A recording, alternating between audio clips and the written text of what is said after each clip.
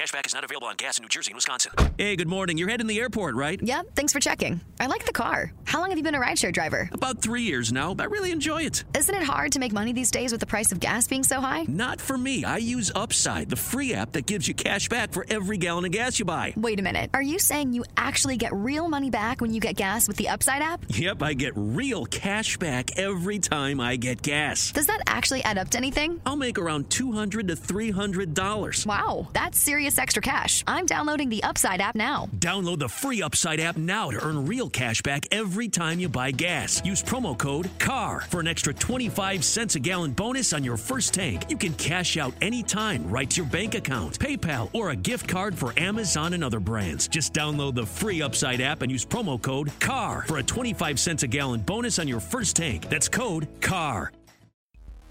Hey, Fade to Gray family, this is Chris. Fade to Gray is brought to you by the wonderful members of our Patreon who have decided that they'd like to spend at least $1 a month supporting the podcast. You can help Fade to Gray continue to put out great quality episodes like the one you're about to listen to right now. Some of the benefits of joining our Patreon group are bonus episodes. For an example, we did a bonus episode with Matt Carter that many of you have never heard because you're not part of the Patreon.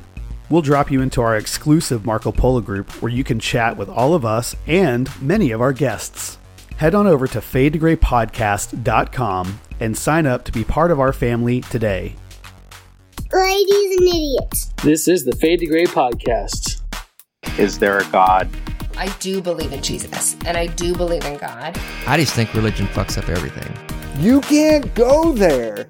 Jesus deserves a better Christianity. God was breathing, God was water, God was shoved down your throat.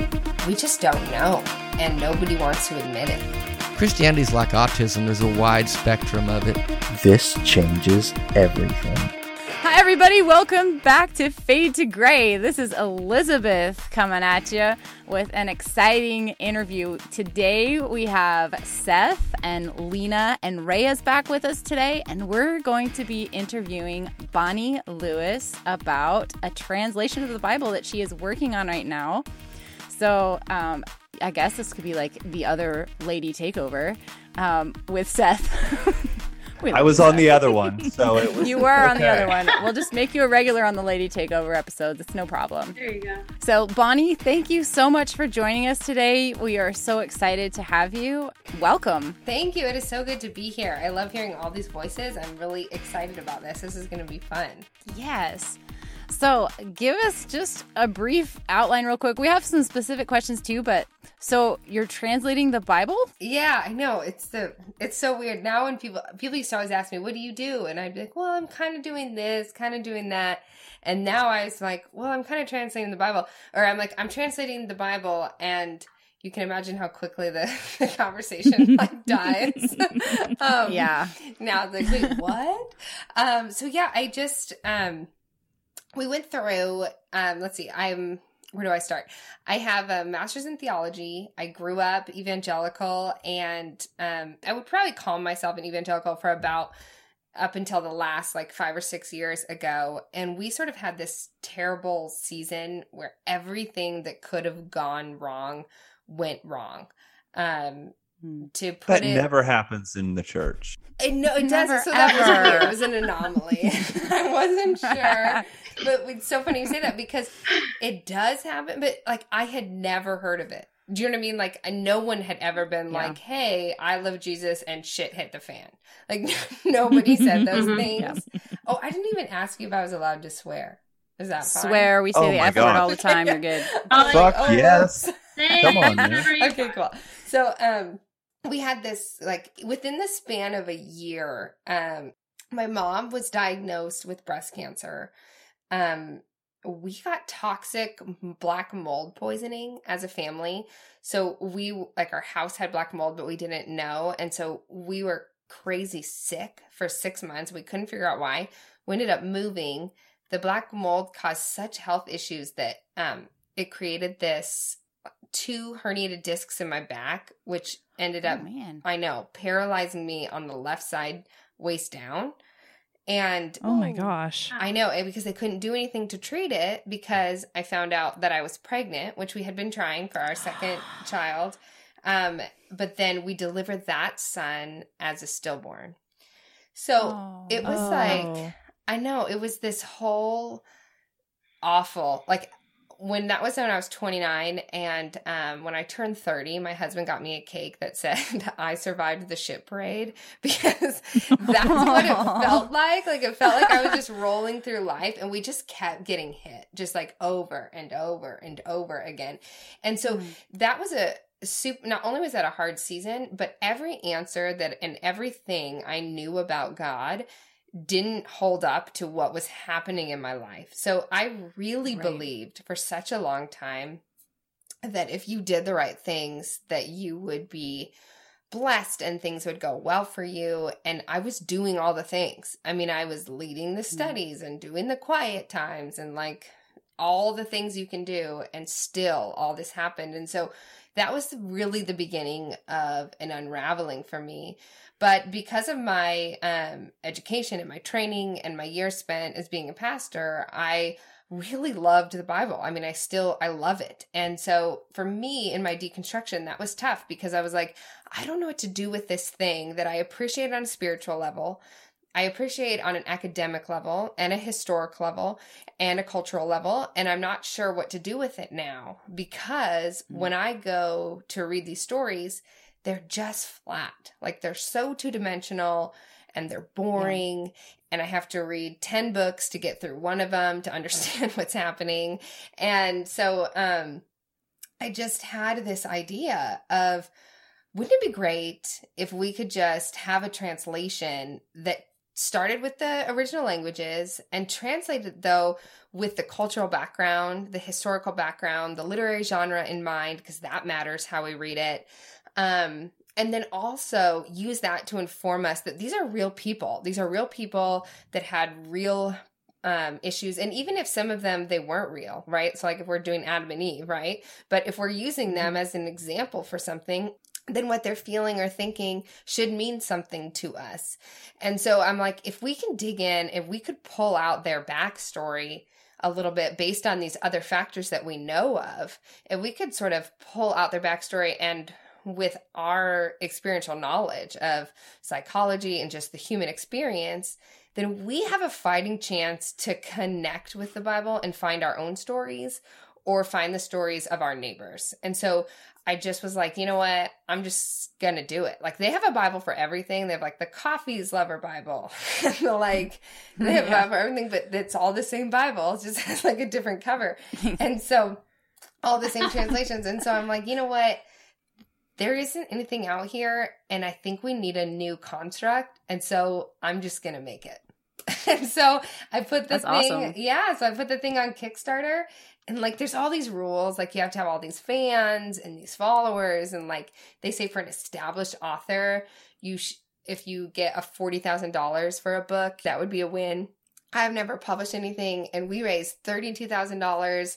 It got fully funded. I know. And so I just was like, and it was cool because it was all these like just single people being like, I need this in my life. I will read this Bible. It was just this grassroots, and we did it in a month, and I was so blown away. I honestly didn't expect it to get funded. And so now here we are, and now I get to do it. So it was a wild journey for sure. Well, that's fascinating. Before I have so many questions in regards to the actual project. Yeah. But I first just want to touch on, I grew up Southern Baptist. Okay. And in that faith, women were not allowed to speak in church. They weren't allowed to preach. They weren't allowed to be pastors. They weren't allowed into leadership roles. Now, I caught in there that you said, now I know you have a master's in theology. Mm-hmm.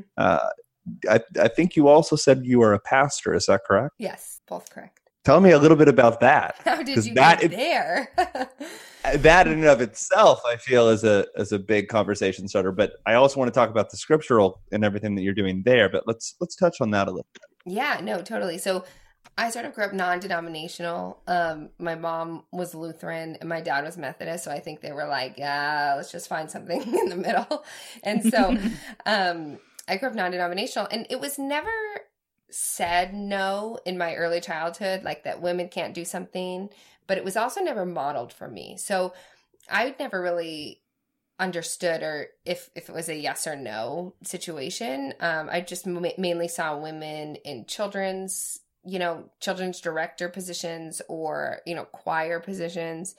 And like, I always felt like, well, I'm so screwed. I knew I wanted to do something in ministry, but I always felt like I'm screwed. Like, I don't have a ton of patience with the kids and I can't sing. So there's not going to be a lot of options for me. Well, I went to undergrad in Southern California, and I got my bachelor's in world religions. And I absolutely loved it. I found learning about all these world religions was not only fascinating on a theological level and a historical level, but it was so enlightening on a cultural level.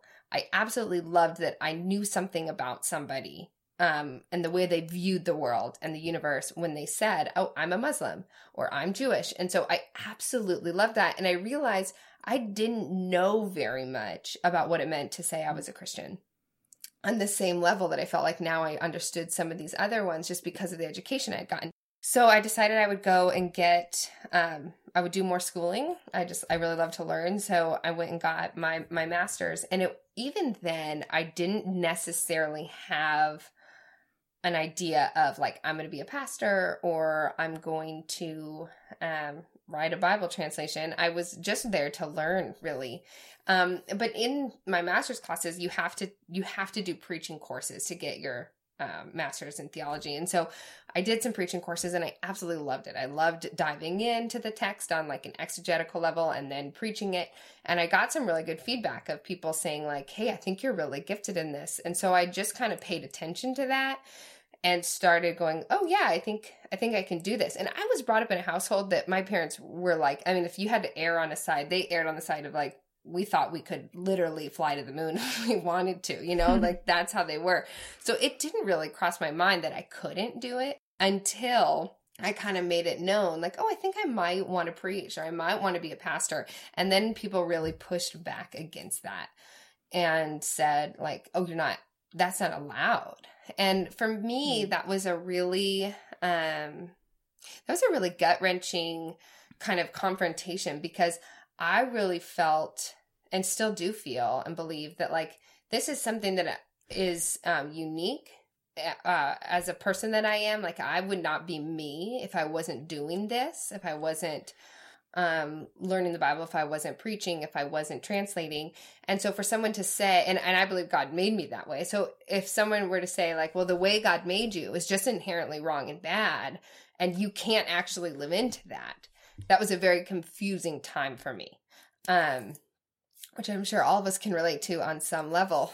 And that really goes back to, it's just so, and that really goes back to, for me at least, the issue of original sin in Genesis 3 is like, we have been made to believe for so long that God hates us and that we are like a pile of crap and we are so lucky that Jesus swooped in at the last minute. And not only does that reduce us, but it reduces the life and death of Jesus.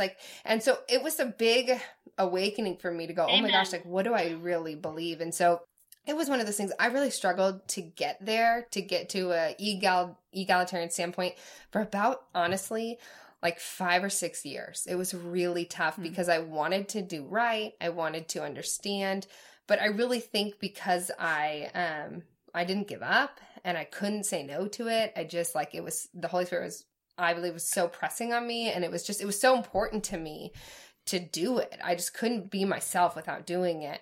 And so I was I just kept working at it and kept understanding. And once I felt comfortable, I was like, you know what? No, this is who I am. And if I end up being wrong, I don't think at the end of the day, anyone's going to say you're the worst because you told people God loved them. So I just decided you know what? I'd rather be wrong than right. But now I have no problems with it. Now I'm no, that's totally fine. And I don't even think about it anymore. But for a lot of people, I know that that's a real thing and it's a real question that they have. And I know a lot of women have shared their stories with me of just saying I'm not allowed to do this and I feel called. And I always tell them, like, then you shouldn't be at that church. Like, that women are free, we are equal, we should be with the men, and you absolutely have a place at the table. I really like that. I know I've struggled with that. I was a worship leader for 19 years, so I definitely got the pushback of, you're a woman, stay quiet. I've even been in positions where I'm leading worship and had guys come up behind me on stage and be like, sit down, we got this. In the middle of a service, no big deal. No, thank you. Yeah, so I appreciate that point of view. How do you reconcile the scripture about women being quiet? Yeah, so because that's people always use that for me. Oh yeah, totally. You need to be quiet. Sit down. Yeah, like, you're supposed to shut up. And I always say, like, well, I'm screwed like in all areas because I never stop talking, and I'm also never quiet. So this can't be good for me. Yeah, I can relate. I think Lena can too. Yeah, and it's like I can't help it. I just love life so much. Rhea doesn't keep her mouth shut. Rhea is quiet in the right times, but then sorry, we know each other too well. Sorry, Bonnie, this is all about you. No, it Tell shouldn't us. be. This is why it's all of us here. I want to hear your guys' story. For me, I really start and look at the cultural background. I mean, so the Bible is a culturally bound book, whether we want to admit that or not, right? It just is. And so, it wasn't just dropped down. And that's part of the beauty of it, is like God always has used his people to tell his story.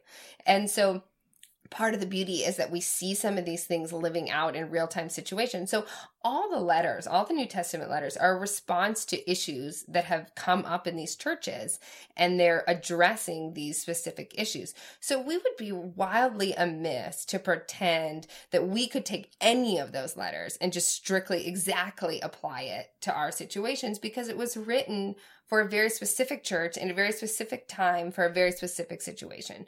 So even in that context, for example, and I would have to look it up, but one of the things that was, I'd have to look up exactly which one it was, because there's two things at play that you see in a lot of these letters. One in 1 Timothy, and then you see it again. I think the other one might be in Corinthians, but a big issue was cult worship. So there was a lot. I mean, this is a brand new church, right? This is a brand new movement. Mm-hmm. And so there's a lot, and it also wasn't huge. Like, I mean, I think sometimes, I know for me, just given my background, sometimes I read into it, this like Western evangelical superpower mindset.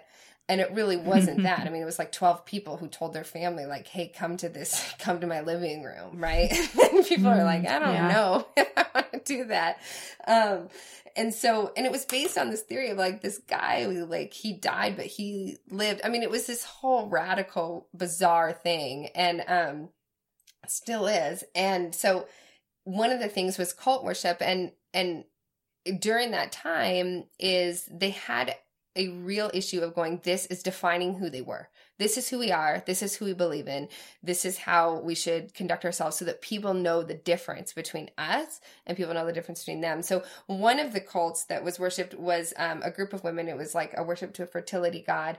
And one of the things is that they would often like dress promiscuously or get like wasted or, all these different things. And so they would say, or speak out in churches and scream, or come to the churches. Even there was a lot of widows, and they would say they would come to the churches because as a widow, you're basically the lowest rung in society. A, you're a woman. B, you've been married, like you're damaged goods in this society. And C, like you have nobody to vouch for you. You have nobody to give money to your suitor, and you probably have children. So you come with this like whole heap of baggage. And so widows would also come to churches and try to basically like get men to fall in love with them. And so they wanted to really set a precedent of like, hey, that's not who we worship. We don't worship this fertility god. So this is how we conduct ourselves, and we show that, hey, this is not us. And then also like, hey, women, you're worth more than that. You don't have to flaunt yourselves. Like, we believe in a God who you aren't damaged goods. And so if you act this way, it shows that you respect yourselves, and there too you will garner respect. So that's kind of a mix of both passages. But for me, it's really about cultural context, because I think it sheds a lot of light when we look at it that way. Yeah, it really does. It's interesting how us in our culture, we've flipped it completely and totally. Yeah. Like women equal shame. Mm-hmm. And therefore shut up because you represent shame. Yeah. And like because Eve ate the apple, and so therefore you will totally be deceived, and so will everybody else, and you can't be trusted, and it's this whole thing. Yeah, exactly. It's so sad. It's really heartbreaking. And it's so embedded. Like, I don't know if any of you have dealt with this too, but I was often, even like you're saying, even in a pastoral role sometimes, often the idea of like, well, you can't be alone with the male pastor because obviously he will commit adultery and it'll be your fault. It was, and we see that outside of church too. Do you know what I mean? Like, women get blamed all the time. Like, rape victims are like, well, it was because you drank or because you wore that. And you're like, no, I'm sorry. That has nothing. No, that doesn't have anything to do with it. Since when is their actions my fault?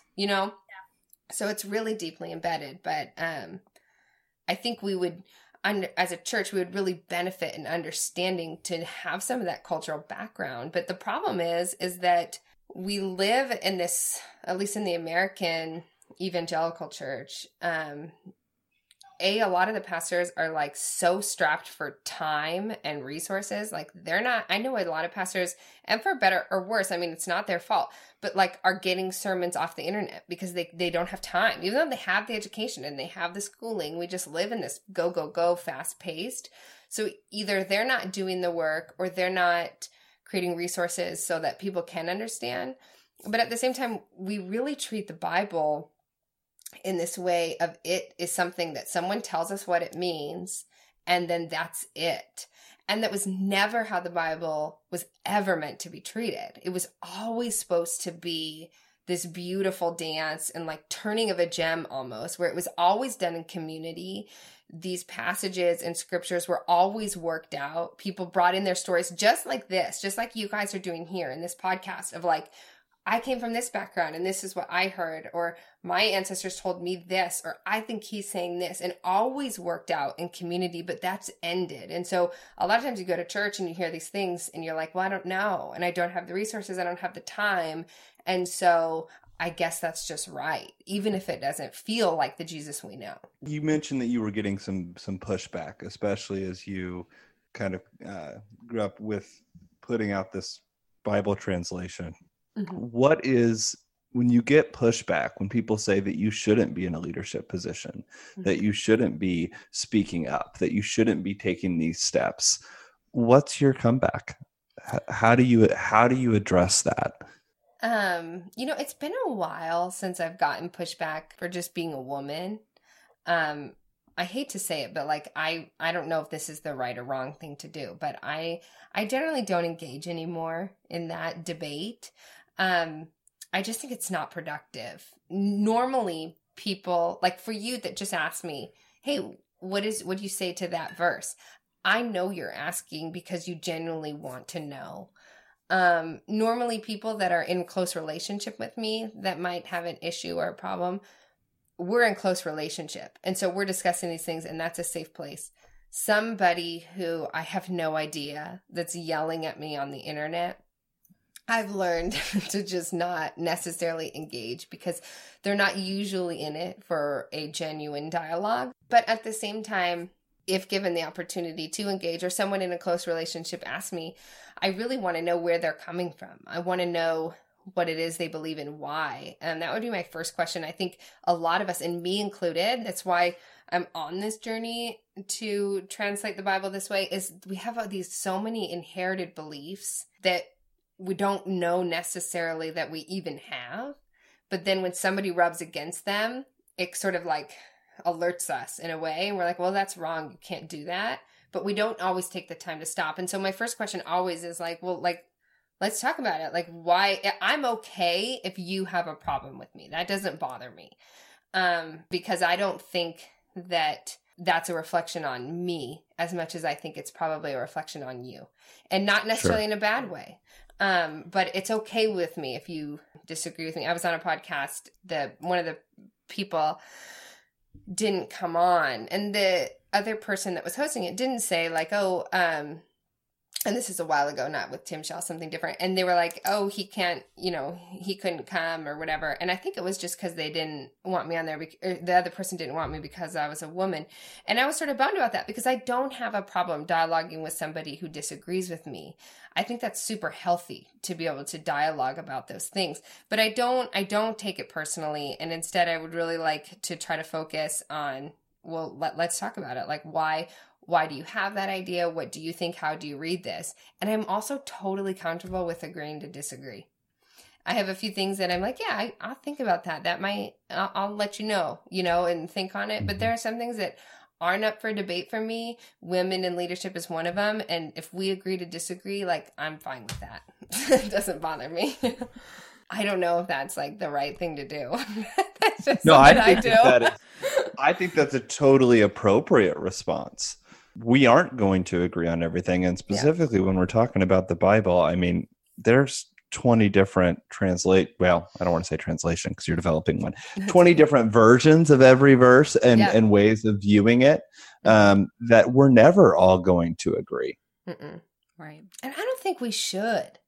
Like I think if we reach a point where we're all agreeing and we're never dialoguing and we're never seeking and we're never questioning and we're never going, gosh, that's tough for me, and we're never wrestling, then like we should be, if we reach a point where we've stopped doing that and we all agree, then I would worry that like, okay, we've really missed it. We've missed the conversation that we should be having. Yeah, I think one of the things that's weird to me is learning about how rabbis and historically the leaders in the Bible would have handled the texts and the discussions they would have had, and then realizing like somewhere along the way, Christianity was like, you can't discuss this anymore, which is really odd to me now, finding out as an adult, like, oh, you mean before it would have been fine and we could have just talked about this? Like, why do we have this weird rule that's creating division and hurting people? So it's really bizarre. Do you think there was a certain point in time that we really moved away from being able to discuss things? Or do you think that maybe like just when Christianity was born, it kind of was inherently protective of whatever things it developed? Or, like as we became into our own faith, we just were like, oh, we can't discuss this any longer from the beginning. No, yeah, because I read, people are like, oh my gosh, you're such a, like when I came out with the translation, like, oh, you're such a heretic, you can't. Like some guy wrote me in like in the Isaac story, he's in the Abraham Isaac story, he's like, I'm like, well, what specifically do you have a problem with? This is like a person I used to know. And he's like, well, for example, you say in there that Isaac gasped. And I'm like, really? That's the hill you're going to die on? It's like, wow. And he's like, how do you know he gasped? I'm like, well, I'm just assuming that like if my dad was trying to kill me, I might also gasp. Like it was so like that's not universal, Bonnie. Like I also might be like, oh fuck, and like I'm like, I can't, like I feel like that was a safe bet to say gasped. Can you put that in there? Can you put in just an oh fuck in there? I should. It is so funny. I can't tell you the amount of people that have been like, can you write another version where you swear?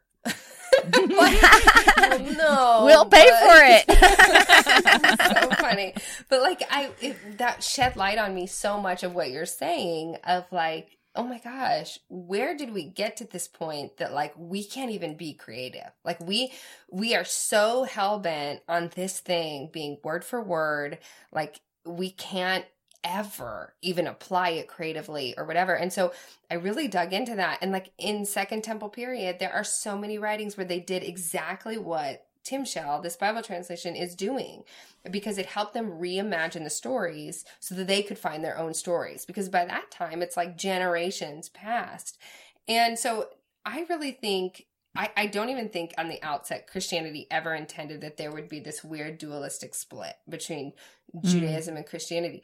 There is such an incarnation theology within the whole thing. And just like, I mean, to borrow from Rohr, but this like cosmic Christ of like, there's just this overarching theme that you see. And so I don't even think that there was an intention for it to be these two different religions, like going head to head. I think that just down the road, and I really learned this from Peter Enns in his book, How the Bible Actually Works. But one of the things he said that I was like, oh, that makes so much sense is he's like, there is so much doctrine and there is so much process that we adhere to or that we believe in that we have decided is total truth. But really it came up because people had questions. And so the church just said, this is why. So like original sin would be one of them. Inerrancy would be one of them of like, hey, what does this mean? Like, how did that happen? And then them saying, oh, it's just because the Bible is written this way. And so now we have all read that into the text. And so I think like in an effort to better understand God and to better understand the story, people came up with answers and just made them, I mean, the other problem is that we have all been led to believe to not trust ourselves and to not trust our own instincts. And so we look to everybody else to find the definitive answer for us because we want a definitive answer. It's a lot easier than believing in a God that's too big and believing in a Bible that doesn't necessarily make sense and that we have to work at it. It's a lot easier to know all the stuff up front, to know what you're signing up for. The essence of the fundamentalist movement. Yeah. Right? Yes. I mean, exactly. we want to be able to control. We want to know the answers and we want to be able to be in control. Yeah. And we're in an information age where we can get the answer to anything we could ever dream of just by typing into Google. Yeah, exactly. So this whole idea of mysterious, mystic, this whole creativity and unknown about God that I think was very prevalent probably in Christ's time, we don't have that anymore. Right. We don't have it. And what's so interesting is like you could take all the information we have and go, oh my gosh, like look at this abundance of information. Like how cool that God is so big. And instead we're like, no, that's all heresy. And unless you believe this one thing, you know? And so I just think over time we've learned not to trust ourselves. We've learned that mystery is bad. And like you said, like it feels better to be within a system than it does to be outside of one. And systematic theology. And so I think that's where it came from. I mean, this is the best I can guess. And I feel sad. I feel sad about the whole thing, but I feel also encouraged because I see now like conversations like this and people going, wait, I'm not sure if I believe that. And that's okay. I can still be loved by God and or whatever it is. And I'm allowed to question and I'm allowed to trust myself in that process.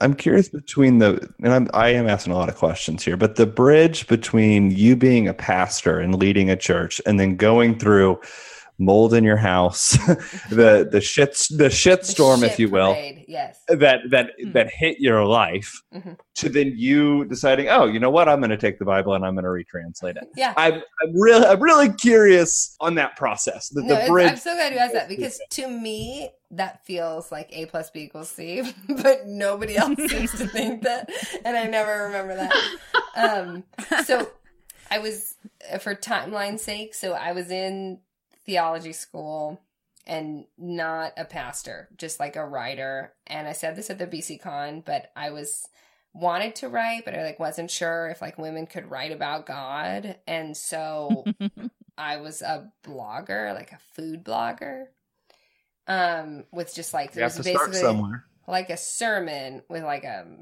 food photo, like a recipe slapped on, but like I didn't make up any recipes because I can't really cook, you know what I mean? So I just like took other people's recipes out. Whatever works, Bonnie. I'm sure people read it and they were like, this is it's another recipe that's not hers. Oh my gosh. So anyways, and then we got mold poisoning. And so it wasn't until after that, like after my deconstruction started, that I started working in churches. So, and that started small as well. I started I worked at a few churches where I was the like research director and I would help research the sermons, but never allowed to preach. And then I ended up quitting that job because I found out that basically they were like, They basically pulled me into a meeting and like slapped my hand and told me I wasn't allowed to have any opinions and I couldn't talk in meetings anymore. And so I quit. And at that time, we joined a house church with some great people we knew. And so we started, we joined the pastoral team of that house church. At the same period of time, a good friend of mine had started a church in Orange County. And he was like, hey, I really need a woman to help preach and lead, and like you are someone I would want on my team. And so I was like, okay, great. And I had known him forever. Like even when I was in seminary, he'd always done such a good job championing me. And so I said, yes, like, hey, I can't go here all the time because I'm involved in this house church, but absolutely, like I'm in. And so I started helping pastor kind of both those situations. And the problem, though, is because both the people that in Orange County, like everybody is Christian famous. I don't know if you know that about Orange County, but like everybody's Christian famous in Orange County. Yes, that's where I'm from. Oh, what part? I grew up in like where LA County and Orange County border, but I left Brea last. Oh, so okay. Did you go to church out there? Yes, I did. Where did you go? Let's talk later. Okay, we maybe intersected paths. We might have. So anyway, so you know what I'm saying? Like everybody's like Orange County pastor famous. It's weird. It's really weird. It's like this weird culture. And so both the people that had started this house church and this other church were Orange County famous. And so because then I was helping pastor these two churches, I got asked to speak a ton at different things like women's events or other churches or like, tea time, whatever it is. And I really enjoyed it because I got to speak and I had just spent like all these time in the dark ages wondering if I would ever speak. And, but at the same time, I grew to not like it because there was a certain expectation of me being a woman of like, even if we're letting you speak, like these are the topics that are allowed and these are the topics that aren't allowed. And I felt like I was just like kind of bringing these really fluffy, and like I'm obviously I'm the one that wrote the messages, but these really kind of fluffy messages that just were not me and nothing that I really at the end of the day cared about very much. And so we actually that's when we moved to Austin, right around that same time. And so when I moved here, I just said, you know what, like I need to figure out who I am. I need to figure out what it is I want to do. I need to figure out like what I think I could contribute, if anything, because I don't want to add to the noise of just being this like another female blogger with like a good Instagram account. And so I was like, I need to... And, like, it wasn't even that good. You know what I mean? So I was like, this is mediocre at best. So I was like, okay, I'm going to just put the brakes on for a minute. And so for, 8 or 9 months, I just did that. And I thought maybe that was it for me. Maybe that was just my little stint. And now I'm on to other things and that's fine. And, but I just kept coming back to, like, what do I do with the Bible? What do I do with that? And at the time, I really didn't know a lot of people that also had deconstructed. I had gone to a liturgist event that had... I'm jealous. Yeah, it was so... and it was like back in the day before they were like super cool, So like tickets were like $10. And it was like in this and there was like nobody there. I know. I feel like an original person. You were on the ground floor. I was so... But like also... really quiet about it because it was the liturgist. You know what's We're funny? all slightly jealous. We didn't get in on that. I know. You know what is so funny? I like never tell anyone this but I feel safe with you guys. Is that and whoever also this is being broadcast to the entire world. You're like, wait, remember? We have 110 listeners. Don't worry. I love it. That's how they start. That's how the ground movements start. Right. Is that in college, I've always been a long distance runner. I just like it. It like helps my anxiety, whatever. I'm a nicer person if I run, like the whole thing. And so in college, I would always go running. But then one day a week, I would say I went running, but I actually would go on a speed walk. And I would listen to as many Rob Bell sermons as I could, but I never would tell anyone because I was so terrified. Everybody would yell at me. You'd get in trouble for that one for sure. Yeah, you really need to be careful with Rob Bell. You cannot listen to Rob Bell. He spun out. Like pre-Velvet Elvis even. Do you know what I mean? Oh. You guys. So you may have been okay if it was pre-Velvet Elvis. You might have been okay. I mean, it was like still fringy, and it was really... But now I'm out in the open, you guys. I listen to Rob Bell. Have you read A Racing Hell? Exactly. I mean, I'm dabbling in a lot. So, so anyway, I was at the literacy event, and they had this amazing communion experience that like shifted everything for us. Like I was like, oh my gosh, like communion can mean something. Like it was, I mean, I grew up in the church and I never have experienced communion like I did there. And so I was like, I know there are people out there that are deconstructing. I don't know them personally. And so I was like, I need to know them. And so I basically just started listening to the conversations and going, oh my gosh, yes, that's me. And I felt at home that there were other people on the same journey that I was on. And so I just joined any groups I could find online, any conversations, read any of the books, listening to the podcasts. And we're sitting, I remember this like clear as day. It was like almost 2 years ago. And we're sitting there and I'm like, my husband's like, what is it that you want to do? What is it that you want to do? Like, you seem unhappy. You seem not fulfilled. So, like, what do you want to do? And I'm like, if I could do anything, I would write a new Bible translation. And he was like, oh, okay. Well, like, what would it be? And so I kind of tell him what is now Tim Shell. And he was like, well, then why don't you do it? And I was like, well, because I just said a Bible translation. Like, are you even listening?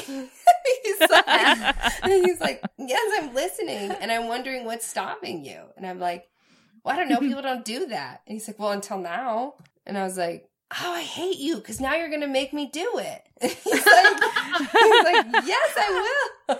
Right? How dare you encourage my dreams? Exactly.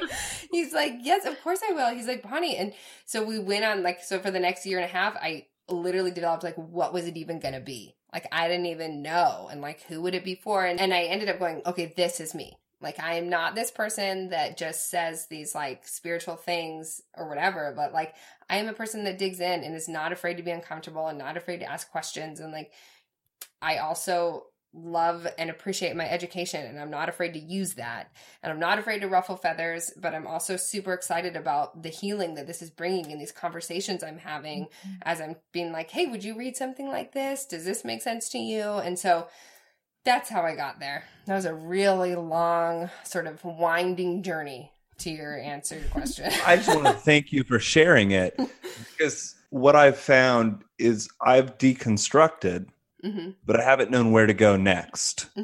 Right? I don't know what post-deconstruction looks like for me. And kind of hearing your story, you were very involved. You were not only involved, but you were a pastor. And then you deconstructed, and now you're creating a Bible version. Do you feel that creating this Bible translation is a way of post-deconstruction? That it's a way of moving forward in your faith while also remaining deconstructed and being able to separate somewhat from the trauma that's been created by the church experience to some extent? Yeah, I think that's a really good way of putting it. I always say, people will write me and say, like, I can't thank you enough for writing this. I can't wait to get, like, my hands on it. And I'm like, this is as much for you as it is for me. This is super healing to do this. And it is a part of what I would call my reconstruction, because, like, I definitely deconstructed in the same thing. Like, I didn't know what to do, but I knew I wanted to do something. And part of that's my personality. Part of that's my, like, need to tie things up and be like, okay, now we did something out of this, you know? But the best part is, like, this thing, it doesn't tie anything up, you know, it asks more questions than it does. But, the Bible's really good at that. I know. Unless Jesus never answered a question. I know. Ever. And I suspect people are always like, let me tell you a story. I know. I suspect people are like, when I go to heaven, I'm going to ask. I'm like, good luck. You're not getting any of those answers. Yeah, he never answers anything. It's always, he asks more questions. I'm like, dude, I just want an answer. Give me one. Just one. Come on. I know. He is the best teacher. What do you think? I know. And, like, it's so funny because I try it on my kids. Like, I'm going to tell you it. And my kids are like, okay, move on. And I'm like, that is how I feel at most times. Parables never work on my kids. It's like, come on, I'm trying to teach you like Jesus did. So out of touch. It's so true. It's so true. But no, I would totally say that it's just for me as it is for anyone else, because it's really put, I a new construct for me. And I think for other people, from the feedback I've gotten of going, and I say that in our Kickstarter video, like, this is for the spiritually wandering or the spiritually homeless, of people that are like, I don't know what to do next. I've deconstructed. I want to stay away from the trauma, but this is still something I'm interested in finding out if I believe, or I do believe, but I need a new framework and I need a new construct. And for me, there were so many verses that were always either preached to me wrong with poor theology that I know better now, or used as a weapon. And I couldn't just open my Bible and read that again, but I wanted to. And I think the Abraham Isaac story is that's why I started with that one, is like, we've all, if we've been in the church for more than 5 minutes, have heard the story of Abraham, and God asks him to kill his son, and Abraham's fine with that, and Isaac's fine with it, and then like, whoops, just kidding, you don't have to kill your son. And everybody seems fine. And I've always read that and been like, none of that's fine, and why isn't anyone saying that? Like, I don't understand. And like, that would be a good example, because if you're taught, no, you just have to do exactly what God says whenever he says. And if that means killing someone else, if that means, and like, Abraham's this great man of faith because he just whatever. And I've always been traumatized by that, because then the answer is, well, if you're not going to do that, then you're not a good Christian, or you don't love God enough, And so that was a perfect starting place for me to go, I don't think that's what the story says. And I'm going to dig in and find out if it does. And oh my gosh, it doesn't. And so here's a way that I can still appreciate this story and who God is, but I can separate myself from the trauma of it. And so you're going through the entire Bible or only parts of the Bible? So far, only 20 stories. Like I said, I really didn't think the Kickstarter was going to get funded, because I don't know anyone. So I was like, like, maybe my mom will put up to it. And like, I can't tell you how disappointing it was when they were like, you can't, buy your own book. I was like, well, great. Because now no one's going to, but it was like, oh my gosh, it really struck a chord. Like, people were like, I need this. I need this. I need this. And I was like, oh my goodness. So it's 20 stories. It's 10 in the Old Testament and 10 in the New. And it's all stories that we have heard a million times that have either been preached wrongly or used in abusive ways. Like, obviously a lot has in the Bible, but the most common of like anybody that's grown up in it or been to church camp or a men's breakfast or a woman's tea or whatever. And so it's those 20, and then we'll just see what happens. Like, if someone was like, if later we wanted to do more, maybe we could do more. We'll see. But for now, it's just those 20 stories. So it's like a Bible storybook for deconstructing adult Christians. Yes. That's exactly right. But yes, that's exactly right. We should put some badass artwork in there and just there you go. Yeah, you know what? We do have an artist, and he's so legit. So that was one of the things for backers. So like, we're gonna release it again after backers get it, but people that bought the first copy or whatever, they get the artwork. So he's doing 20 original pieces of art, but his method's really cool because he blends old with new, and so it's like this kind of like, it's exactly what Tim Shell is. It's like a new take on an old thing. So it's really cool. But people that don't buy it first round won't get the art. That's awesome. Yeah. So I'm super curious how you came from a place of dealing with this shitstorm, as it's described. And how did you come to a place of, I'm going to take the Bible and I'm going to retranslate it, as opposed to just saying like, all of this is shit? Yeah. Yeah, that is a great question. I started being like, okay, either none of this is real, or it is real, but I've misunderstood it. And so for me and just the way I mostly, although I fail a lot, but I would like to approach things is to go, okay, there's a high probability that I'm wrong in this scenario, that I've been misunderstanding it. And just the way my brain works, like, I also really want to learn things.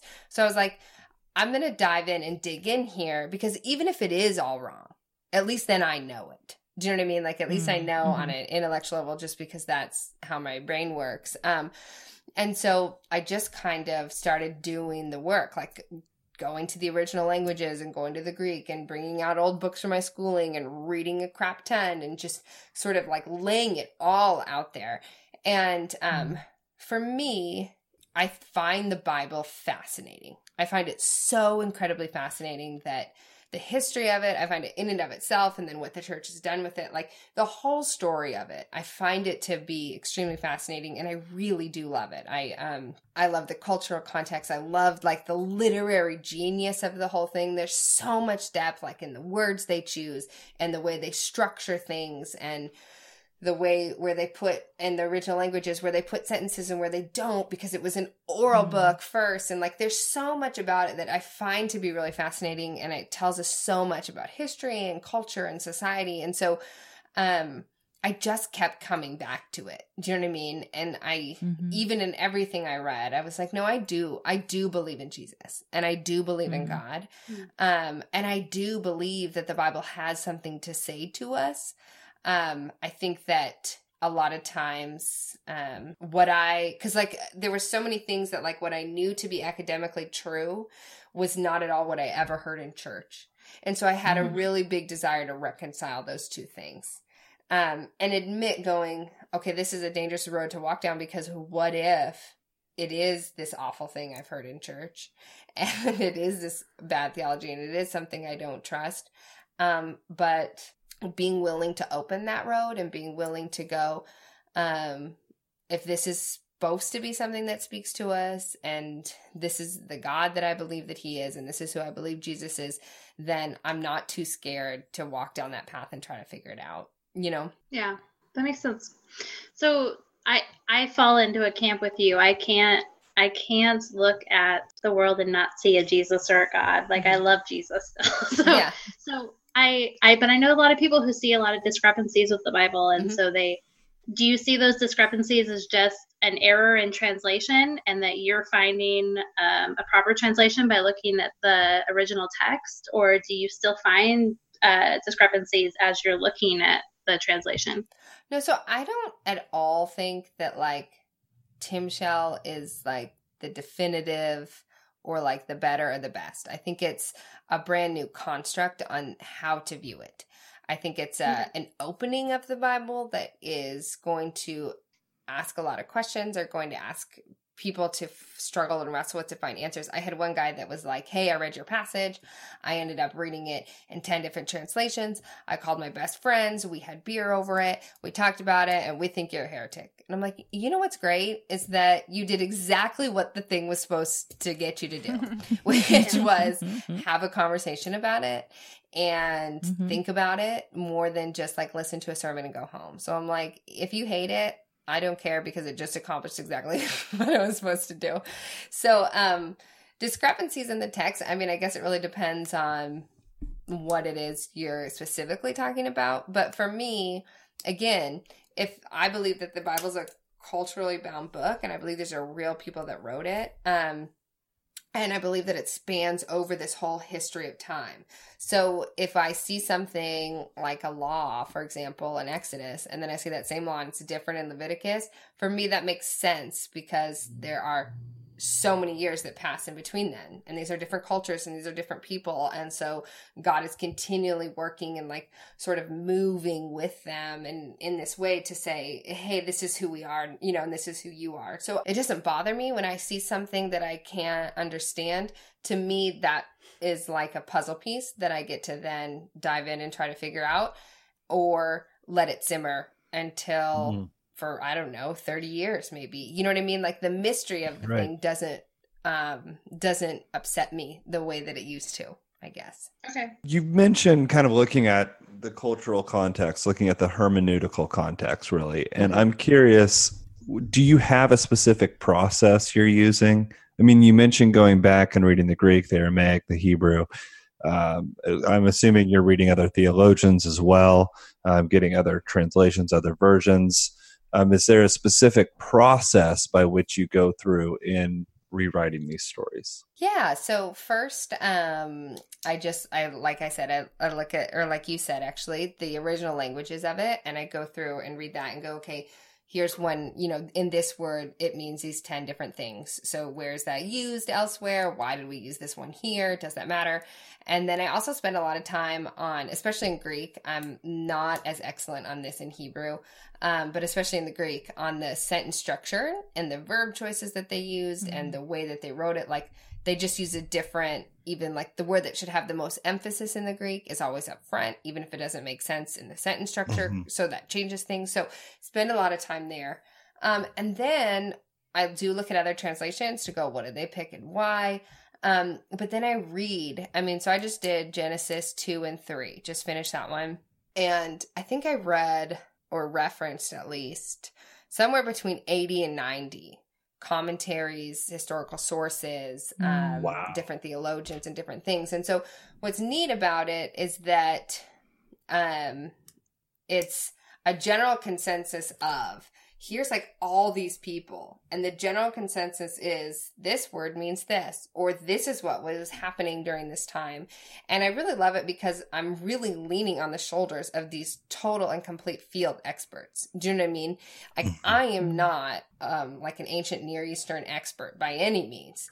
But hey, these 45 people are, and so I can like dive through their stuff. And so I really take all of that into account and try to run the gamut of, this is someone I don't necessarily agree with, to like, this someone I have all their books, but like try to run the gamut and go, how did we end up here? And what's the history of that here? And also say, well, when we use this word, what has come out of that? And is that who you believe Jesus to be, or is that what the Bible says about God?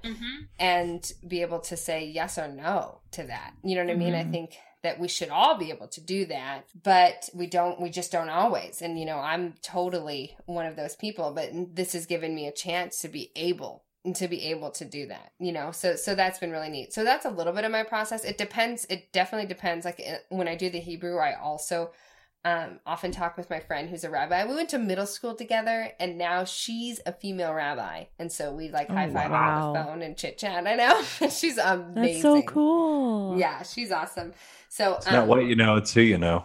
I know. It's use your resources. It's true. Like, so it's great because like, and so in Tim Shell, I'll list all the sources I use, but it's awesome because I'm really and truly relying on these amazing theologians and experts in their fields to go like, hey, the general consensus here is like, this is what was happening during that time. And so that's how we know that, so-and-so wore this or whatever it is. You know what I mean? Yeah. I've been asking so many questions because I'm just so fascinated, but I have one more personal one, and then I'll back away. But I'm curious, a question that since you've been studying these biblical translations and really looking at these in depth, I want to know from this is just personal curiosity, why did the Bible end?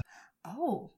If God is alive today, yesterday, today, and tomorrow, if he's still speaking to people, if he's still moving in our churches and he's moving in our congregations and the Holy Spirit is alive and active today, why in the hell did the Bible stop?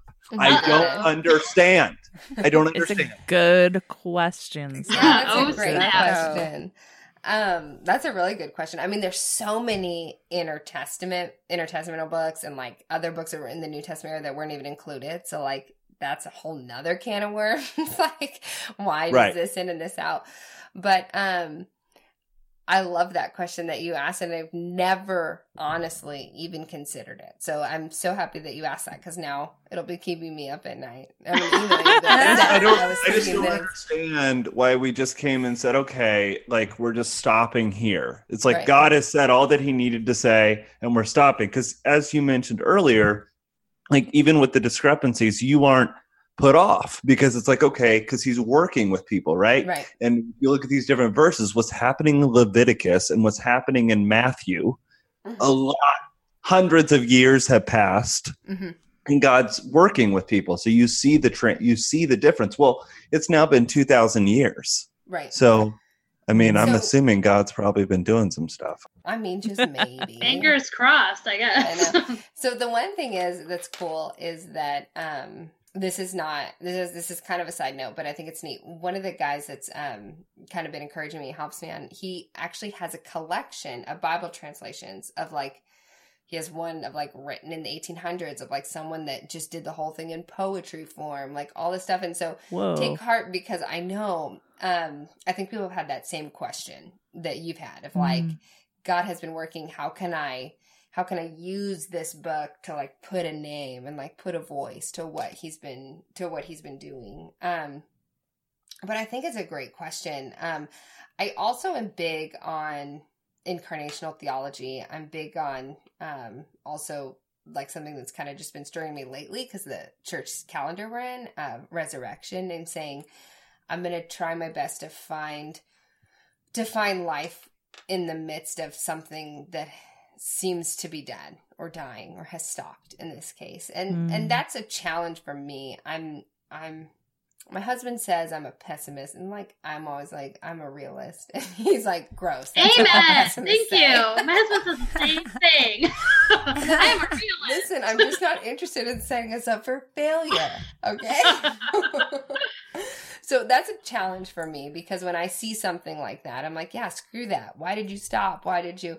It's a challenge for me to really contemplate that and to say, like, where can I find life in something that seems really unexplainable and something that maybe died before it was ready to, you know, since in given this context that we're talking about. And so I think honestly, I'm just trying to think of it right now on the spot, but like if we were to have a record, like if the Bible were to explain all of these things, and think about history, everything we've gone through, all the different wars and cultural wars and, you know, slavery and rights and genocides and like all of these different things.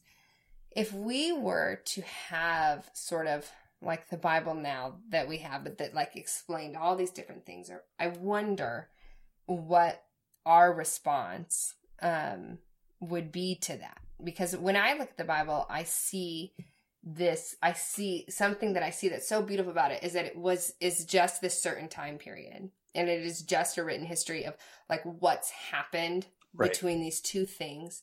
And what's beautiful about that is that we get invited into trust that the arc of it says something, and that the arc of it is saying something now, that there's something that the Bible can still teach us in terms of spiritual truths that we get to do now. But I wonder that if we had something written, we wouldn't get to experience the Spirit as much as we do if we lean into that now. And so I don't know the answer to that, but I know for me personally, I absolutely love that it's a culturally bound book, because I get to then say, oh my gosh, like the arc of this is that God is constantly moving towards justice and equality and goodness. And I see that. And so now I get to say, I'm at a road. This way leads to hurt and pain, and this way leads to justice. And I might not know all the answers, but you better, you know, sure as hell if I'm going to take the justice route, because the arc of how this thing is happening is always that. And I don't know that I or you or anybody else would necessarily have to do the wrestling if it was always written out. And I think that's always been the intention, is that we wrestle with the mystery of the whole thing. Yeah. Going back to, I guess, a good question then. Israel, I was just listening to, I think it was Rachel Held Evans talked about it in Inspired, I think. She talked about how Israel didn't have their land like a lot of, and they didn't have a place to have a temple and stuff. And so I don't remember if she said it or if this was just what my thinking was. Like, is that the part where they're like, okay, we're going to have to start writing this down so we have something to take with us? And, you know, because they didn't have their own place permanently, like so many of these different, like the Babylonian Empire and all that. So it just made me wonder, like, it was an oral tradition. It was kind of, it seems like it was somewhat forced to be written down or written down out of necessity. But then once we kind of realized maybe we don't need to keep writing this stuff down, like when Jesus came back and was teaching us was trying to establish what the spirit of the law was and what the whole point of the law was.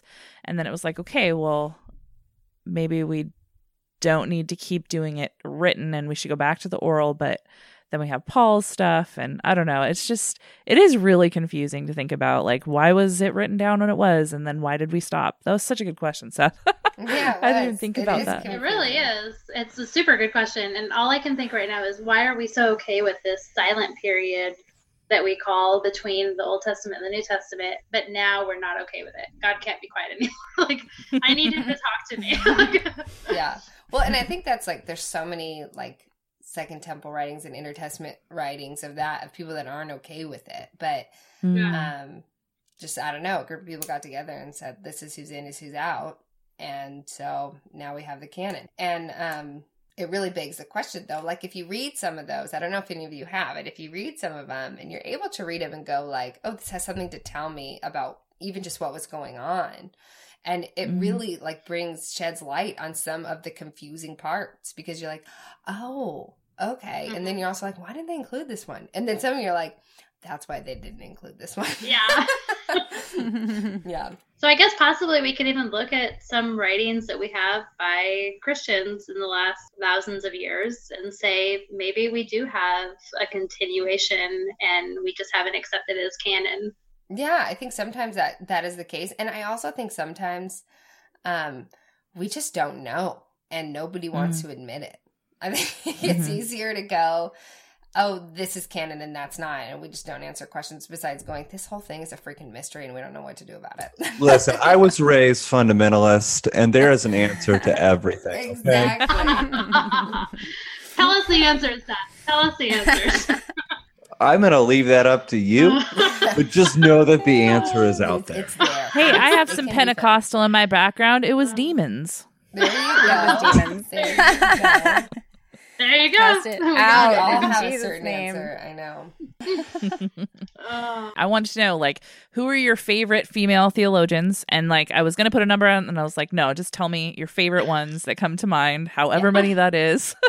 Okay. And then I guess maybe LGBTQIA plus theologians, too, that you've consulted. I would love to know. This is called Getting Involved with God, Rediscovering the Old Testament by Ellen Davis. That was a good one. Okay. An Introduction to Womanist Biblical Interpretation. I have not read this one yet, but she comes recommended by one. Pete Enns. Oh, Pete Enns. I know he's been on Enns. Oh, okay. I've heard Nisha on his podcast. Who else? Who else recommends her? I'm sure she's amazing.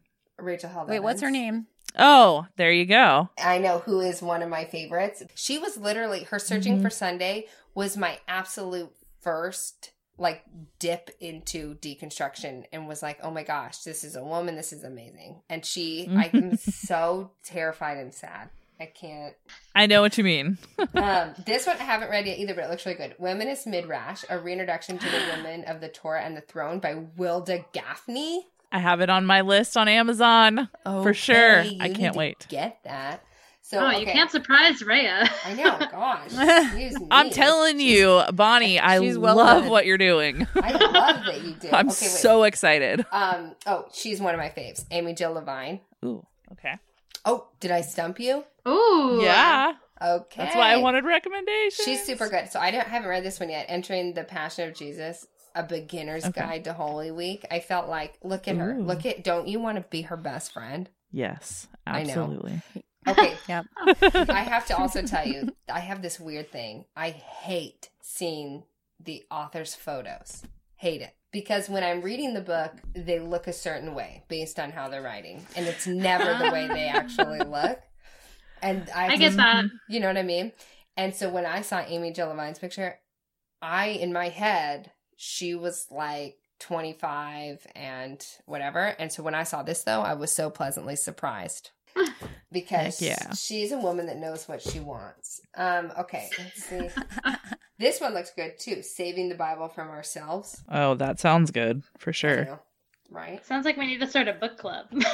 Seriously. Yes. Oh, Christina Cleveland. I love her. Awesome. Have you read her stuff? I want recommendations, too. I'm super excited. Read her stuff. And then you need to write me and tell me Rhea. What you think. Seriously, what's wrong with you? Oh my gosh! Well, I came from like My last church was this really terrible, like very Calvinist and very like complementarian. And so when I would ask for like female theologians, it was just very pitiful. Well, and it was like, oh, great. Thanks for this women's Bible study to tell me how to cook and clean. I need to know how to lead my family because my husband's crazy. Let's get back to life. Okay, seriously, this is real life. And so I know. No, okay. Christina Cleveland is legit. She is so legit. Has anyone else read her? Awesome. No, I haven't. Oh my gosh, you guys. You have to go read her.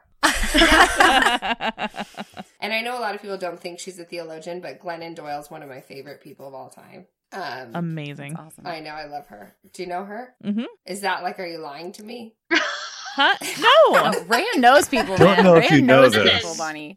But Raya's not kind of a personally, big okay. deal. People know her. I thought you were. She follows all the cool people. I thought you were. She's a big deal. She kind of is a big deal. She's bringing this whole podcast up to another level. I know, If I she become a is. big deal, feel free to punch me in the face. It's fine. Oh my gosh. But yeah, I won't I have punch no you. desire to be a big deal.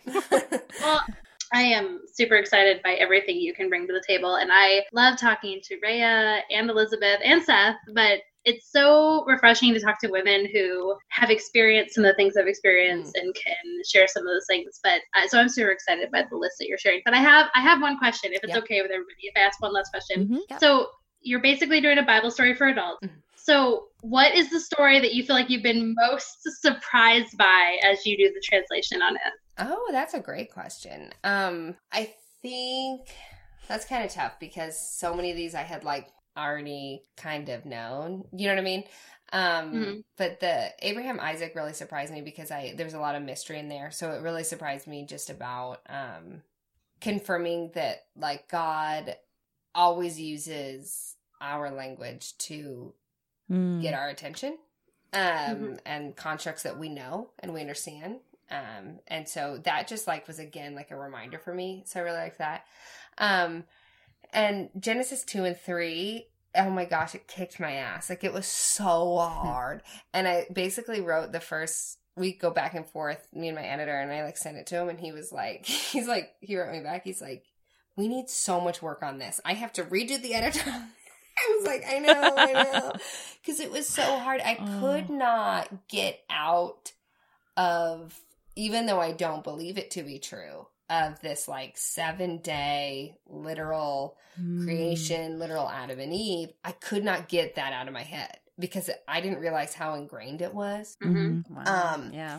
And so it was literally made my brain hurt. Like I was like, I cannot, it's just so hard. Even looking at the Hebrew and being like, I see what this says. I see that the tree of good and knowledge is actually the tree of wisdom.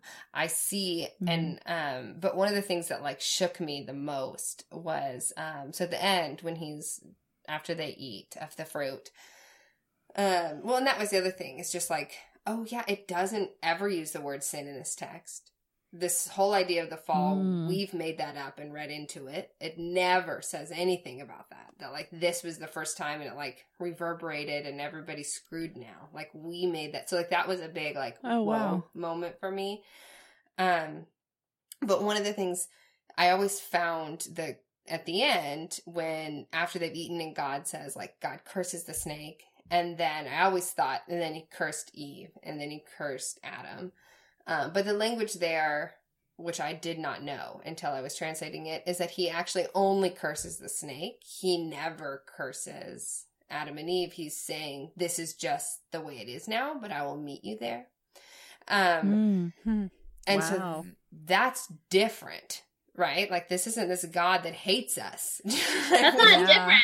That is life-changing. That is not different. That is life-changing. Wait a minute, buddy. And so that was a huge, like, oh my gosh. And then when you dive deep in there, the text that we always read says, I will increase your pains in childbirth. And who was I think it was Enns that I was listening to, and he referenced so-and-so. And there is scholarship, and the Hebrew language backs it up. It's not widely taken, but again, I took this road because I'm like, no, because this is, I think, supportive of the text entirely, supportive of the ark, and supportive of who the God is and the rest of scripture. So the text says like, I will increase your pains in childbirth or whatever. But the idea there is like, he's saying, I mean, the whole point of it is childbirth. Like, she's going to be the mother of creation. Like, women are the ones that are going to move us forward, right? And so that's actually a gift. And so what you can translate it as, instead of pains in childbirth, as sorrowful conceptions.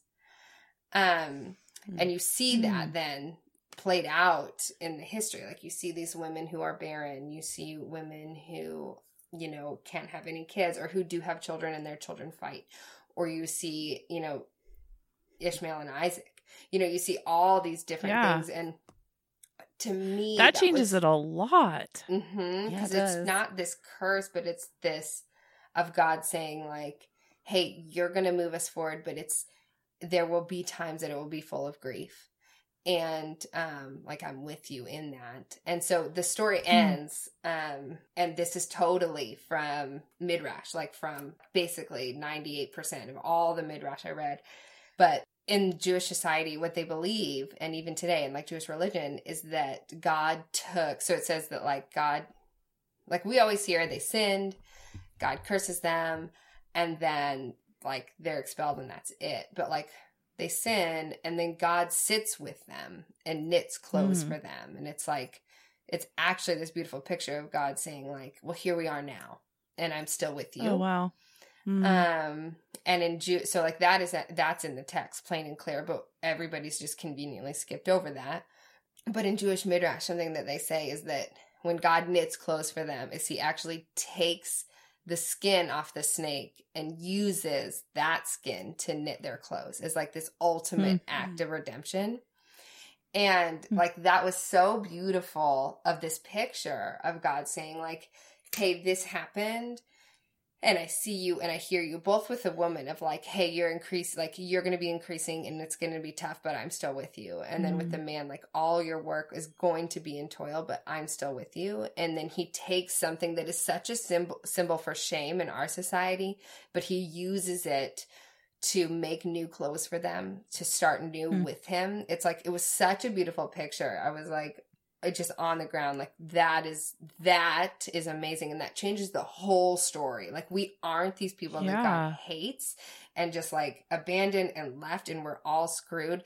Like, he just sits with us in our pain, and he uses the very thing that seems to be destructive and bring death to actually redeem and bring life. And like, that sets the stage totally different than the story we've all been told about it. That's so awesome. And I'm so glad that that's the story that you told. And I promise I'm not crying.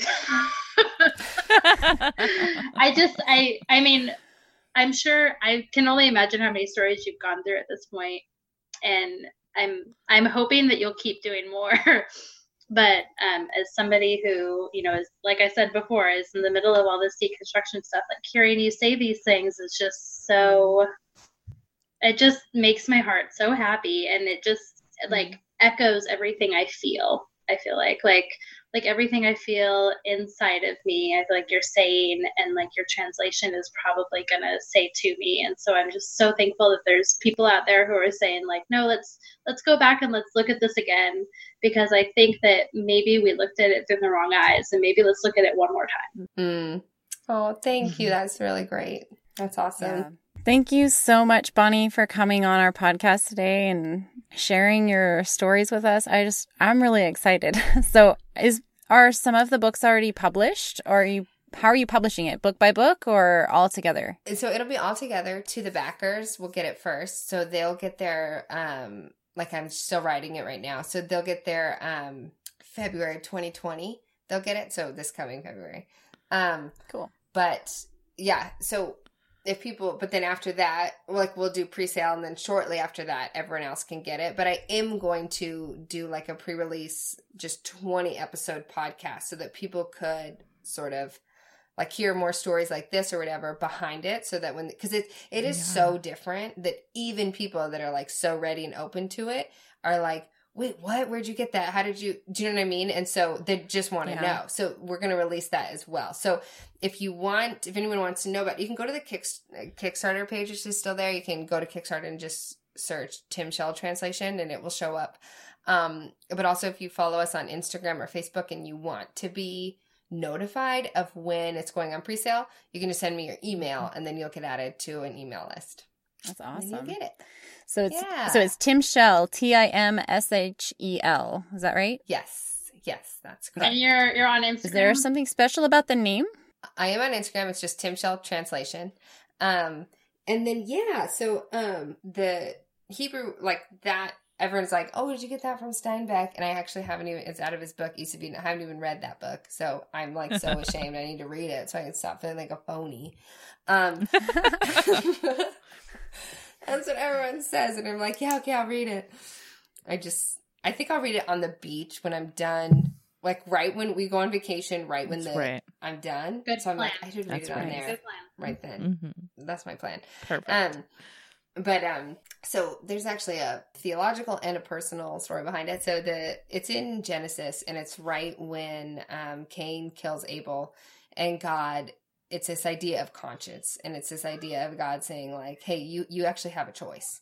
You have a choice. It means thou mayest, or you have a choice is how it's translated. And he's saying like, you have a choice here. Like you can either choose to you could have chosen to kill your brother, or you could have chosen not to. And so on a practical level, that was so big for me in my deconstruction, but also in how we approach the Bible. Like we have a choice to either abandon the whole thing or to dig in. We have a choice to read it a certain way or to ask questions. We're confronted with all these choices when it comes to our relationship with God. So, and that's really what Tim Shell represented to me of, hey, like, I believe that we have a choice in how we interact. That is like, we are key players in this. And, this is a dance with how we wrestle with scripture. But on a personal note, so, if you haven't listened to it, you should now, but, Mumford & Sons wrote a song called Tim Shell, and it's a really beautiful song. And when we had our son as a stillborn, we lived in Colorado, and one of our favorite spots was Red Rocks Amphitheater. Have any of you ever been there? Yes. I don't know if I've been to Red Rocks, but I've definitely been to an amphitheater. I was young though. I haven't been there. It was really it's cool. It's a spot I want to go to. It's so great. If you get a chance to see like a band who even remotely like, you should go. And even in the summer, they have Movie on the Rocks there, so you should it was beautiful. But so we actually hiked up there, and we spread his ashes.